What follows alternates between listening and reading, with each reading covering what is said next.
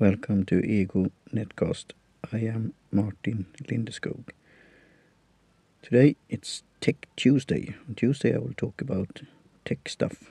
It could be a gadget, it could be a tech tool, etc. An app. I recently did a talk at the podcast conference in Stockholm, Sweden, and there I used a presentation tool called Haiku Deck.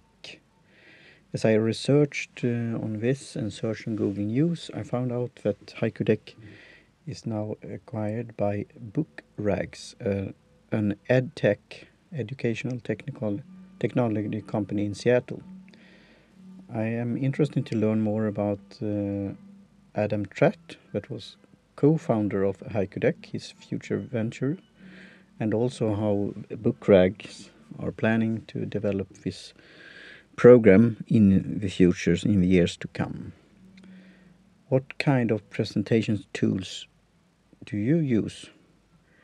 And I will include in the show notes the link to my presentations on Haiku Deck, also this Crunchbase information database about the company, and also a couple of tech articles, GeekWire and Xnomini, and also a review of Haiku Deck by Scott Berkon, a professional speaker and author.